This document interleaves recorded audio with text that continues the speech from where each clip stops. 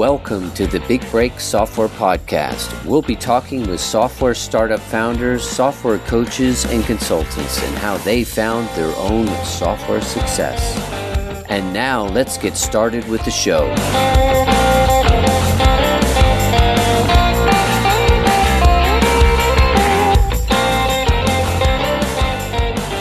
Hi, everyone. This is Jordy Wardman here, host of the Big Break Software Podcast, where I talk to top leaders in the software field like Seth Godin, Andrew Warner of Mixergy, and many more. This show is a show where we talk to proven founders about their 0 to 30,000 MRR journey and beyond, and their biggest challenges during the first three phases of building their software. Today's episode is brought to you by OneStop.io, which I co-founded after being in SaaS for nearly a decade. We have 45 developers waiting to take your idea to fruition. If you want a reliable full-stack development team with top talent that costs half as much as in-house developers, and you can trust your software as a service or mobile app to us, we'll give you the first 30 days no risk, and we guarantee being on time and on budget, or we finish the project at no extra costs. Contact us at onestop.io. We can spec out your project today. Today, I'm excited to have not our usual software type of guest, but Joe Senek, who helps private practice counselors start and grow their business. Joe also runs a top-rated podcast and has interviewed industry leaders like Daniel Pink, John Lee Dumas, who has also been on this show, amongst others. Today, we're going to talk to Joe about some of the most important things he's learned helping his businesses and his clients level up, and I'm sure there will be plenty of you can translate over to your software project. How are you today, Joe? I'm doing wonderful. How are you, Jordy? I am great. I'm great. You sound like you're going to be really easy to talk to, so I'm excited about that. Let's launch into probably about 45 minutes of some exciting talk about how you help your clients and how you've grown your businesses. Why don't you start off by telling us a bit about your background and what you're working on right now, and in particular, what problems you solve for your customer. Yeah, I mean, I would start with that I'm an accidental entrepreneur. I took a very traditional path. Yeah. I mean, both my parents worked for the school system. Both my in-laws worked for the school system. My entire narrative was work hard, get good grades, and someone else will kind of bless you with a job.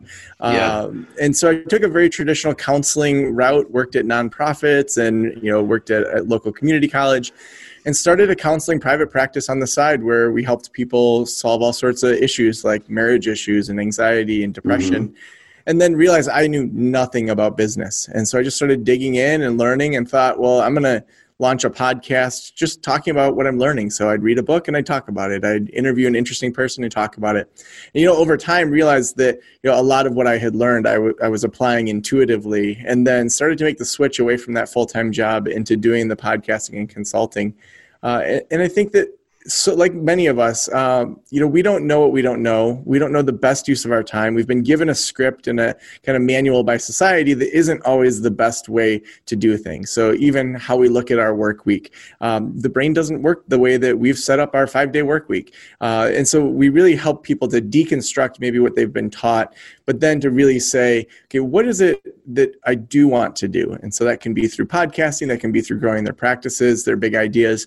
But, I know that you have moved around the world because you want a certain lifestyle, that you want to enjoy the outdoors. And we're the same way. We're a family that really enjoys our time together. And so being able to figure out how we help other people do that is kind of at the core of our business. Okay, great. So why don't you start me, take me back to like when you were first getting going. What kind of time frame are we talking about here? When you first started, you had your job and you started the podcast on the side. Was that sort of the chronology? Yeah, so in 2012, I had a counseling private practice that was on the side, was doing just a couple evenings a week, really to pay off student loan debt more than anything. Okay. It wasn't going to be a business that got me out of my full-time job. The full-time job had state benefits, state pension. It really was those golden handcuffs. Mm-hmm. And then really just started blogging about it in 2012 and launched the podcast. And then until about 2015, continued to build that. And I'm oftentimes more risk averse than I should be. And so I was the only income earner in our family. My wife was raising 2 kids. Both our daughters had heart surgery. And so I really was like, I want to stay in this job so that I can take risks and not worry about the money side. So actually, I feel like it fast forwarded things for me in a number of ways, because I could say, I'm going to charge 4 times what I think I'm worth and just see if people bite at it. And they do. And then it's like, okay, well, I guess I'm worth more than I thought. So I'm going to just keep pushing that envelope because the money wasn't something I had to, make ends meet. Because you had the full-time job until 2015, and you're running the podcast for sort of 3 years at that time. Is that the podcast was still about the private practice counselors? And I think within it, I started to find where my own curiosity was. So it started purely just about private practice, but really it's a business podcast. And so me being able to interview people and then take a lens of private practice and say, well, here's how we're going to apply this here. But I was then meeting business leaders and being on other business podcasts that opened doors that I wouldn't have foreseen happening. Right, like someone like John Lee Dumas has nothing to do with being or know anything about private practice counseling, but obviously knows a lot about podcasting. So you probably wanted to talk to him about and learn how to make a better podcast, right? So, and I think he's a great guest too. He's a great guest. He knows his stuff. Yeah, for sure. He's so smart. And I think that's something that I've noticed that a lot of experts and people that are successful do is they look for information, ideas, and curiosity outside of their own field. And so they bring those different ideas and say, okay, no one in my field is doing this, but how do I then apply this particular idea into my field to then kind of merge them in a new way? Yeah, which is great, which is exactly the type of guest that you are right now, because I'm usually always, not always, but I'm interviewing founders of software companies. So it's going to be really interesting to get your perspective on how you help people launch their big ideas, which it sounds like you've already done yourself. So at the time, it was the podcast. How was the podcast doing during this time? Was it starting to explode, or here comes the tea? Here comes the tea. Yeah, I warned you that my wife was going to be bringing it. Thank you. So during that time, I would say it wasn't until I really committed to a weekly podcast. There was actually 3 things that really seemed to bring it all together. During that time, while I still had my full-time job, when I committed to a weekly podcast, the numbers significantly went up because then my audience could depend on me instead of, I'd do 2 or 3 a month, but I never told them when it was coming out. I got the website redesigned by a professional instead of my, abilities. And then I had a professional logo made. And so all of those things, I think, just from a branding standpoint helped. And then that opened up different doors where people on the front side, saw kind of almost the title page and the cover of a book and said, okay, this guy looks legit. Now we're going to allow him through the door, even if I had good information before. Okay, that makes sense. So tell me about quitting the main job. It was it sounds like that must have been quite a daunting task for you, since you've got 2 children that maybe have some health, concerns and insurance payments and stuff like that. Tell me about that, how that was. Yeah, it was actually my boss, who I still have a great relationship with. She said just this little comment of, oh boy, when we adopted my youngest son, I wish I would have taken the full Family Medical Leave Act.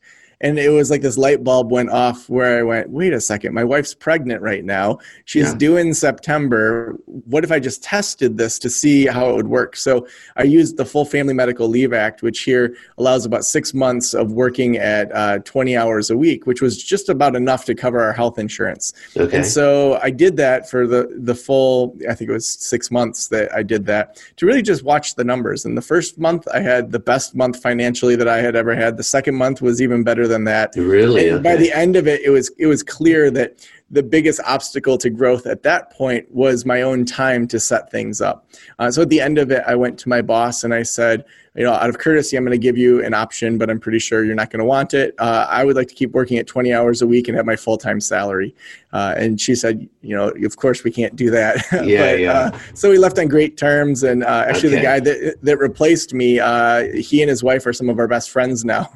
Oh, really? That's interesting.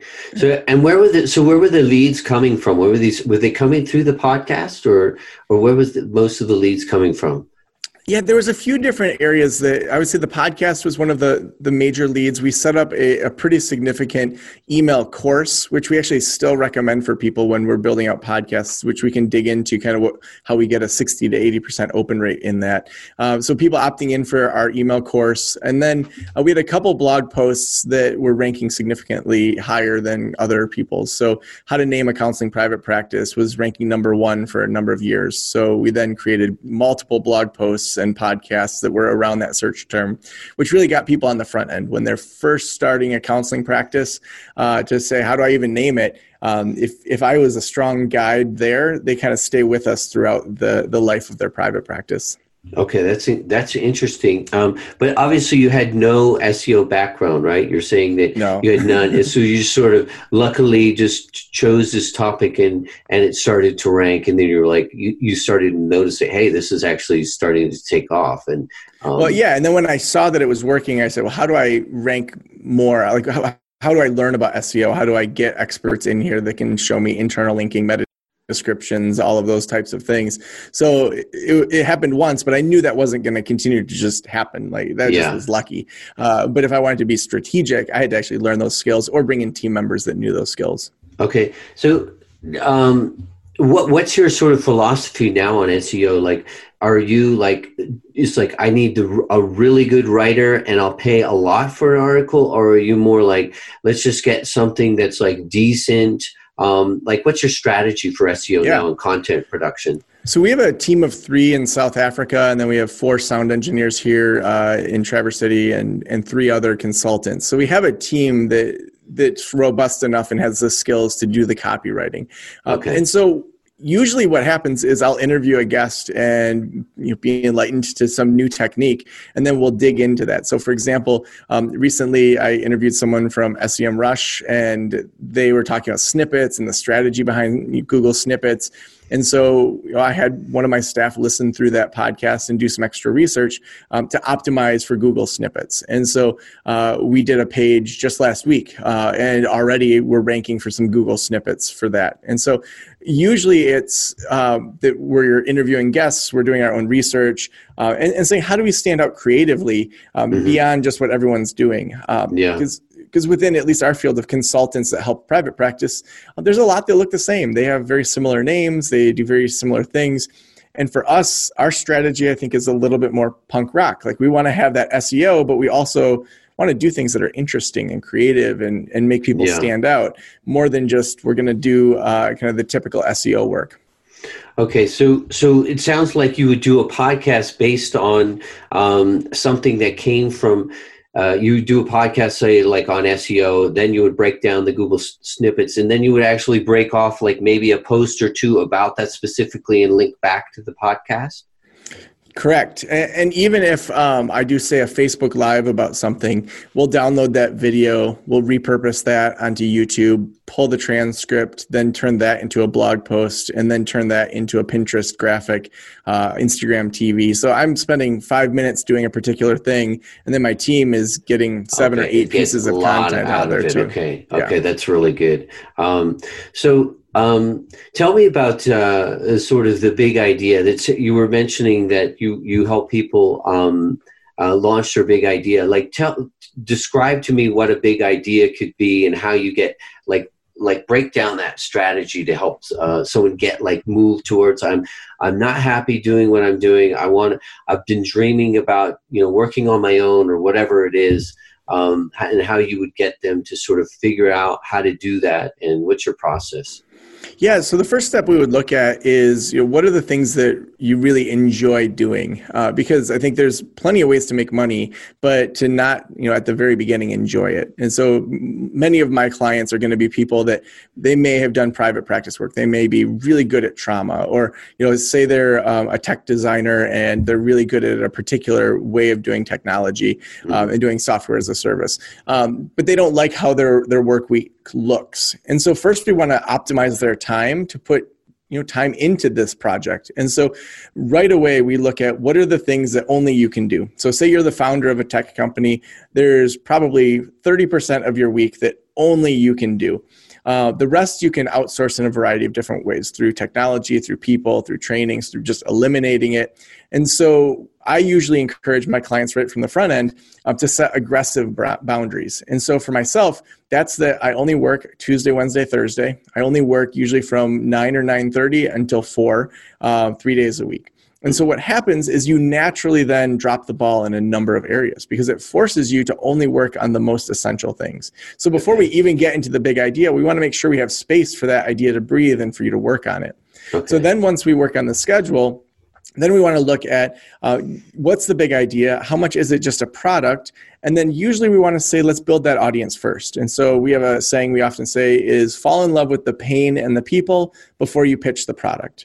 Because many of us have had that situation where maybe you put out your minimum viable product, nobody bites at it, and you say, what happened here? Yeah. And we want to really build up that audience. And we have kind of a 3 questions to ask formula that we go through once we get a handful of clients that are really interested in growing beyond, say, a podcast or beyond a blog. Can you tell me what those questions are? Yeah. So when we're working with clients that are just starting out, we recommend that they wait till they have at least 100 people on their email list, which isn't that many. I mean, you can do that through a strong Google ad campaign, through Facebook ads. So you help them create the lead magnet and everything, or what's the easiest way you find to get 100 people? Yeah, I think having an email course. So I referenced that kind of earlier in the podcast, and that we break down into 3 sections. So it's a 9-part email course. The first one's just like a email that says, hey, just wanted to make sure you got whatever the lead magnet was. Yeah. Can you just reply yes? So then that's helping you move from the potential spam folder to the welcome folder.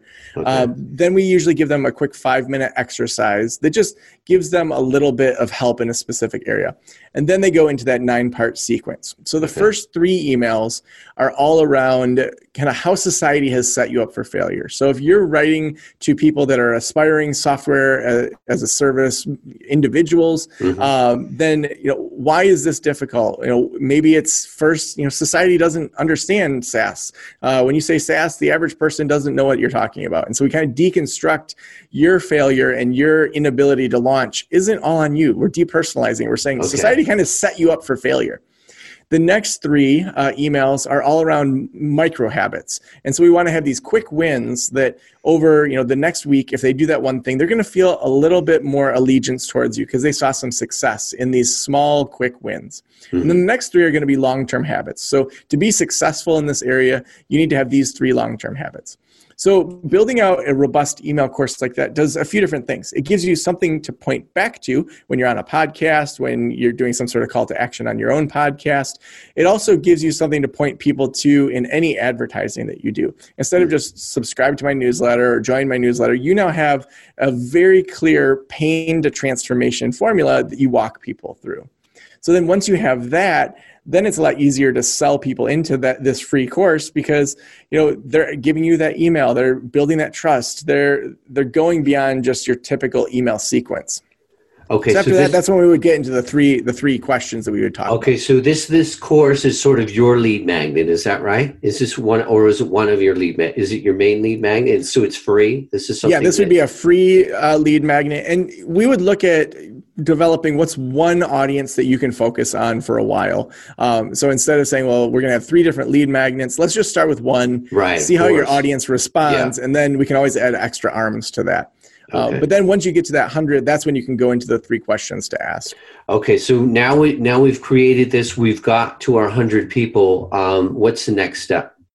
Yeah, so then it's actual live calls with individuals. So sending an email to those 100 people saying, I'm looking at developing a potential product. I would love to jump on a 15 to 20 minute phone call with you to ask you a few questions about it. This isn't a sales pitch. It's purely me understanding you more.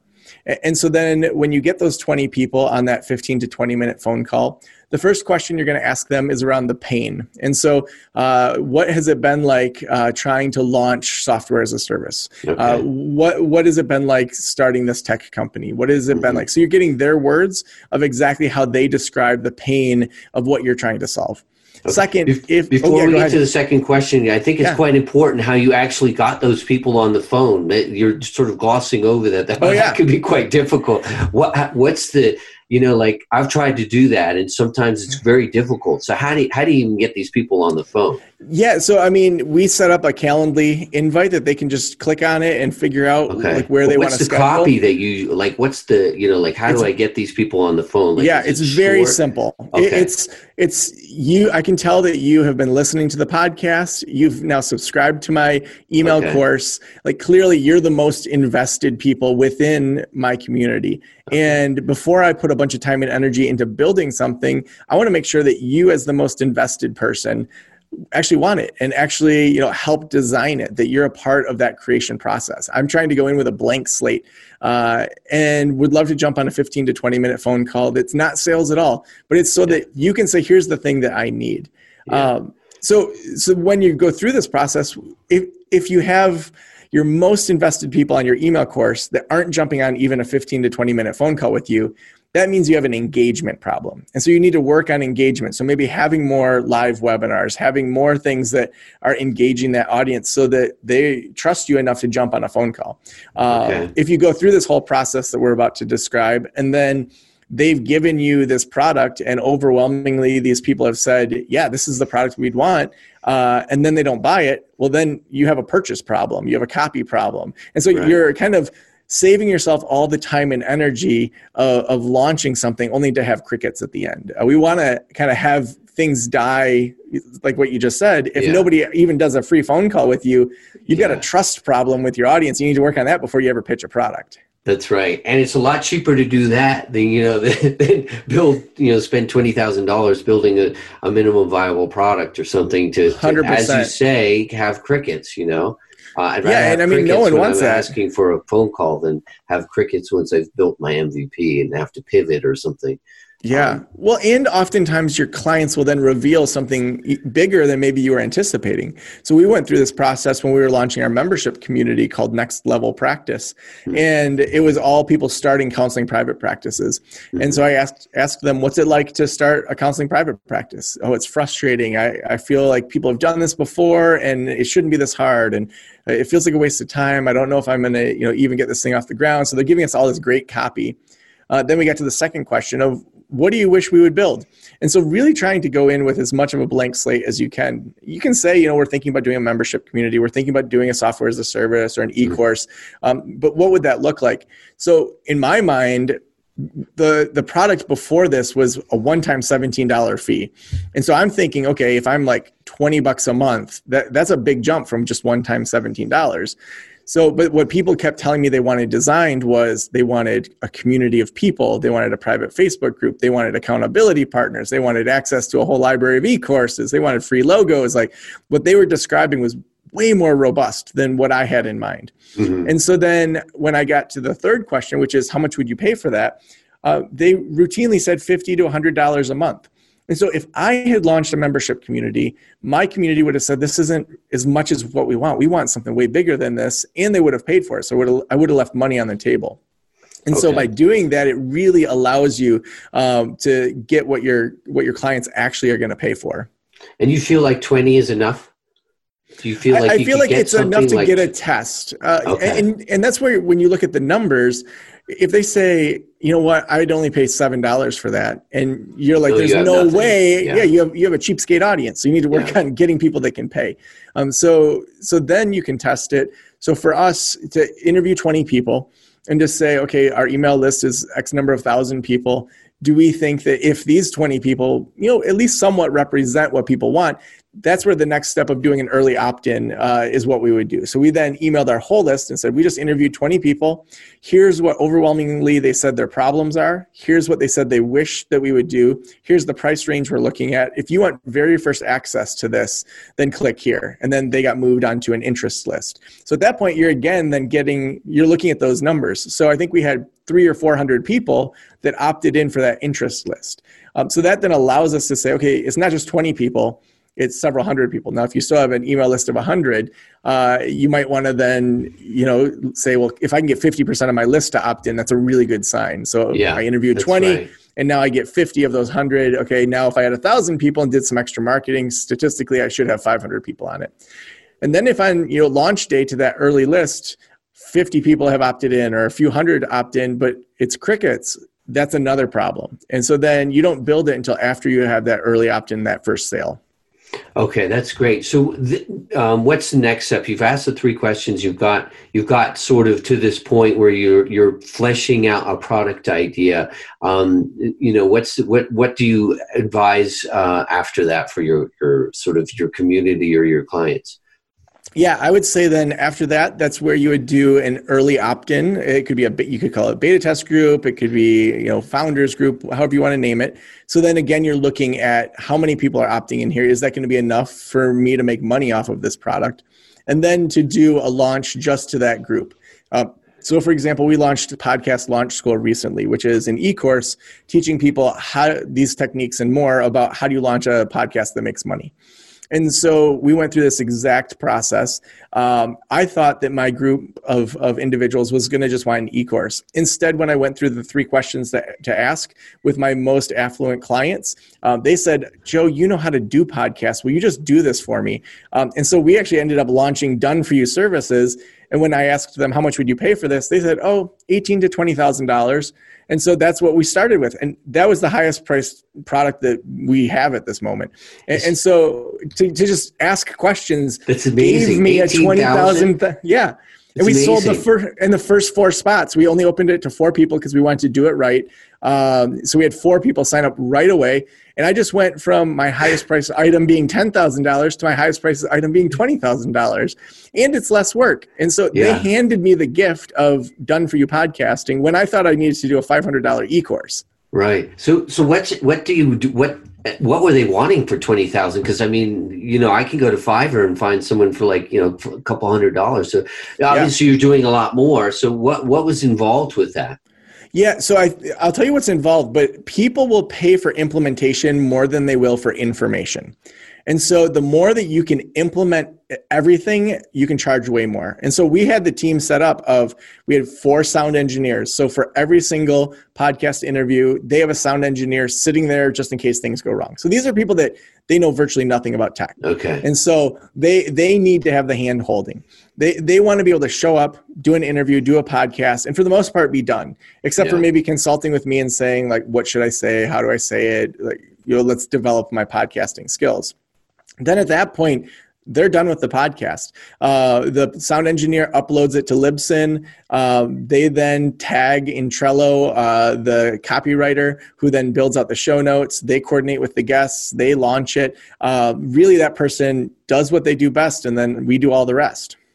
And so the 20,000 package is like just the setup, and then is it a month? Like what's the monthly, or is that for? Yeah, so that's for a 26 episode package. So we have them sign up for 26 episodes because of pod fading. So we know statistically most podcasts will fade by episode 12. So we actually launch. Yeah, we launch 5 on day 1, and then we schedule out we don't even launch it until they have 10 totally recorded and edited. So we launch 5 on day 1 and then weekly for 5 weeks. And then we go into kind of the rest of the 26 for them. Okay. And is there strategy involved in strategy sessions on helping them find guests and things like that? Is that included, or they're sort of? Yeah. So I do a monthly consulting with them to talk through them. We have a whole Trello board that's a template. So it's sort of a paint by number for launching the podcast. They also get access to the e-course that we created for a lifetime. They can go back to that over and over. But really it's walking them through building out that email course that we talked about, then moving into the strategy that we found worked the most for your first 15 episodes to set you up as an expert. And then from there, going through the 3 questions to ask to launch your first product. Okay. And describe to me how you've helped, let's take a software as a service. Let's walk through a real life example. Is there a story that you can tell me about someone that you've helped launch a software as a service? What was the problem, and how did you get him to move from being sort of thinking about it to actually executing? Yeah, I would say that for my audience, because they're moving oftentimes from particularly like service-based, so one-on-one work, that moving into group-based.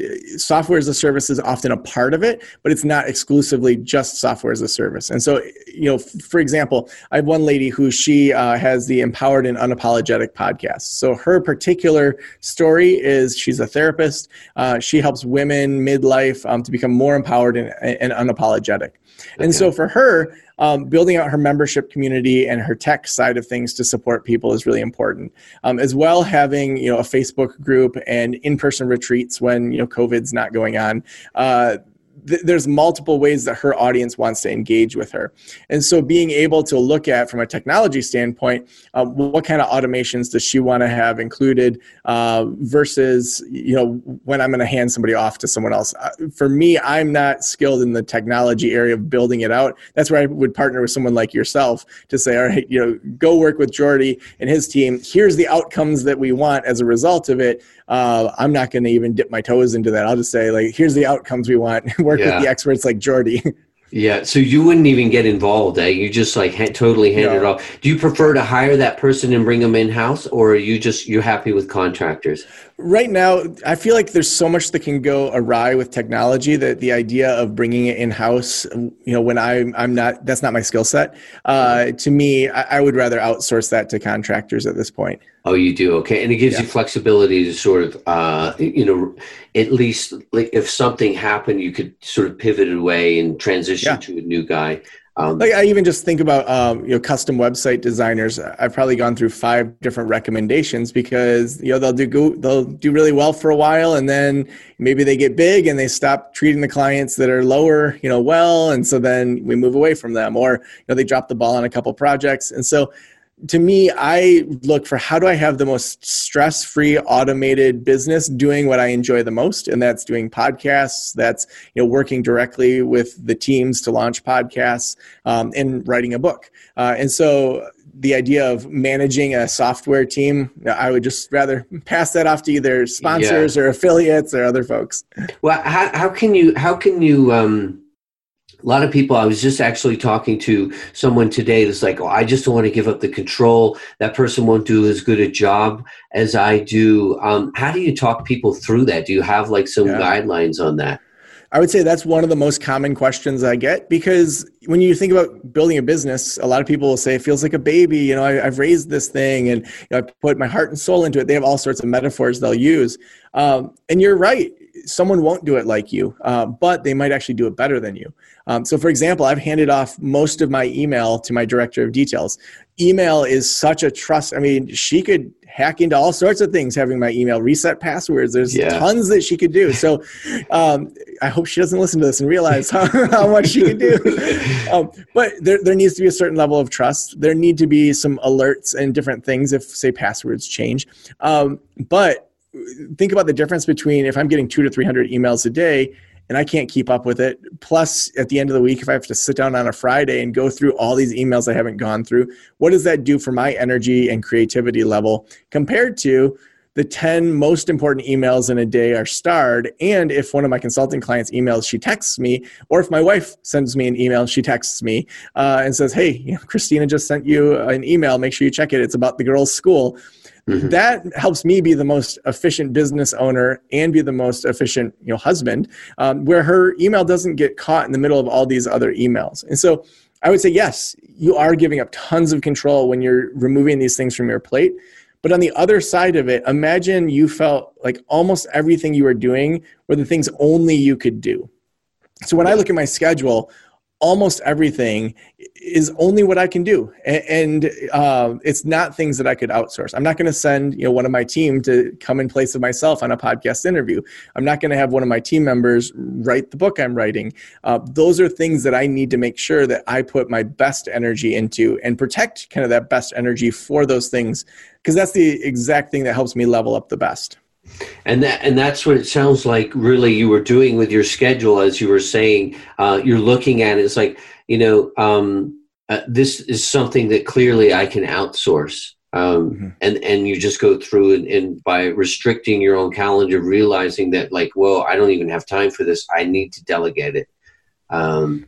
And do you track that at all? I mean, have you gone through, like, some people are recommending, like, you should actually spend a month like tracking what things that you do, so that you can see, like, oh my God, I'm looking at this now and I realize that I actually could be delegating this, or I could automate this. Do you do anything like that? I haven't found tracking to be as helpful as just saying, like, what do I know I need to work on first? And then I put that in my calendar and I have it automate within the calendar. So I block it out. So I use this technique called life blocking. And so, for example, in putting in time to this book through HarperCollins, I know I have to have a certain number of words written by a specific date. And so to even say, okay, week by week, just to stay basically on track, what do I need to be at? How many hours do I think I'll need? And then blocking that out and putting it on repeat.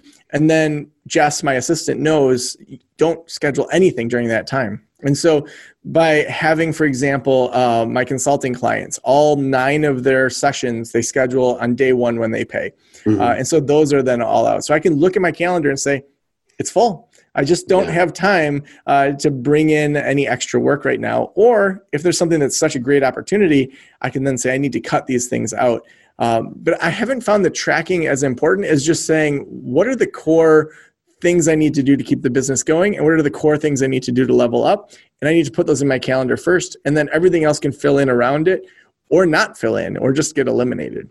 Yeah, it sounds like like Jess is really an important part to your business. I noticed you call her director of details. I just was actually interviewing another guy.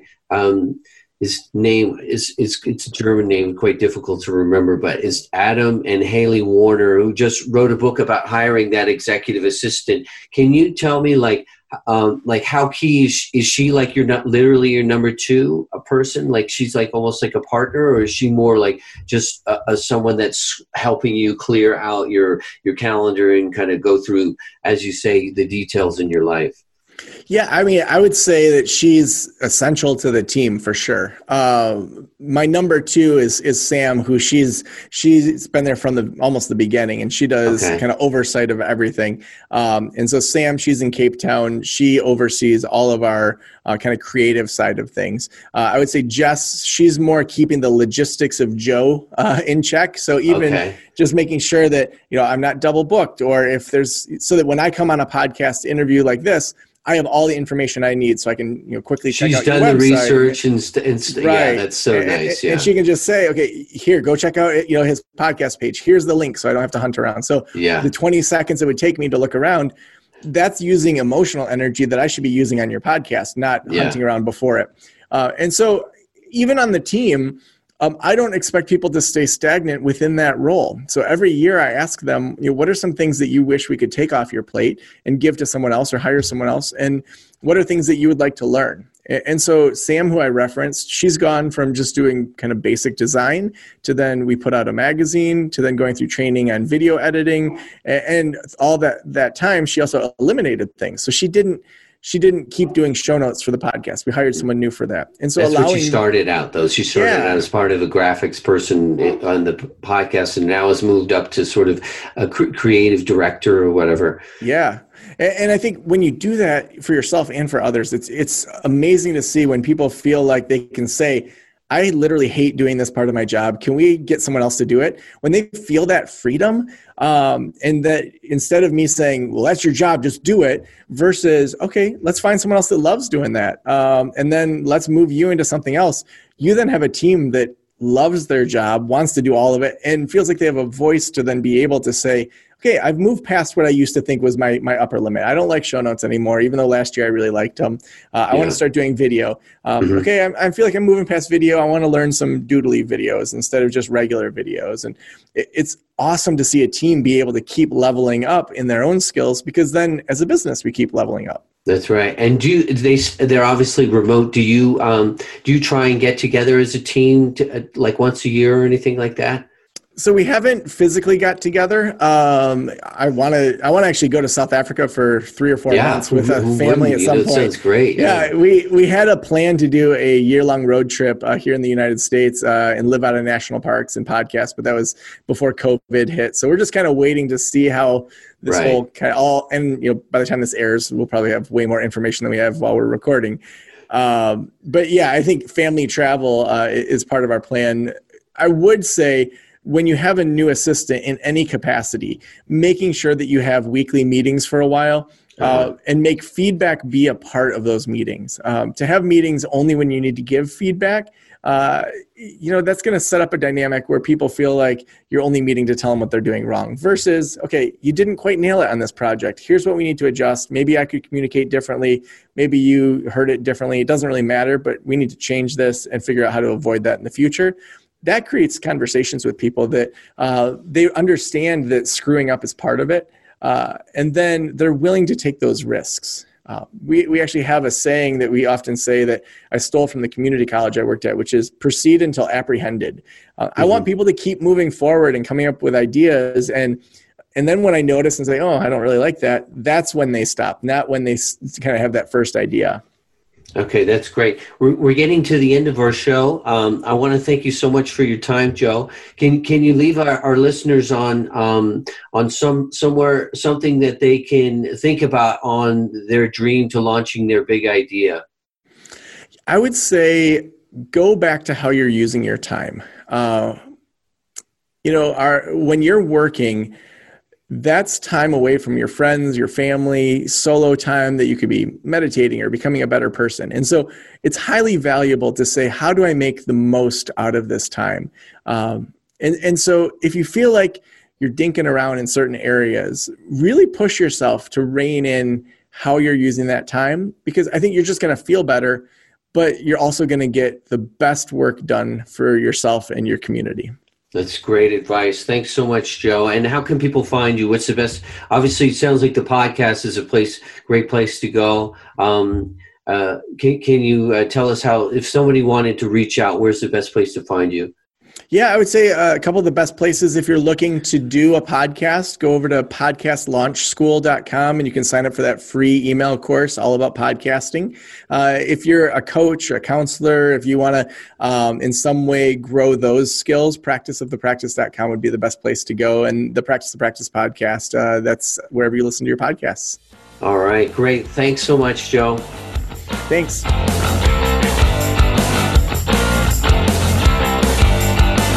Thanks for listening to the Big Break Software Podcast with your host, Jordy Wardman. Be sure to click subscribe and check us out on the web. Keep listening and your software big break could be right around the corner.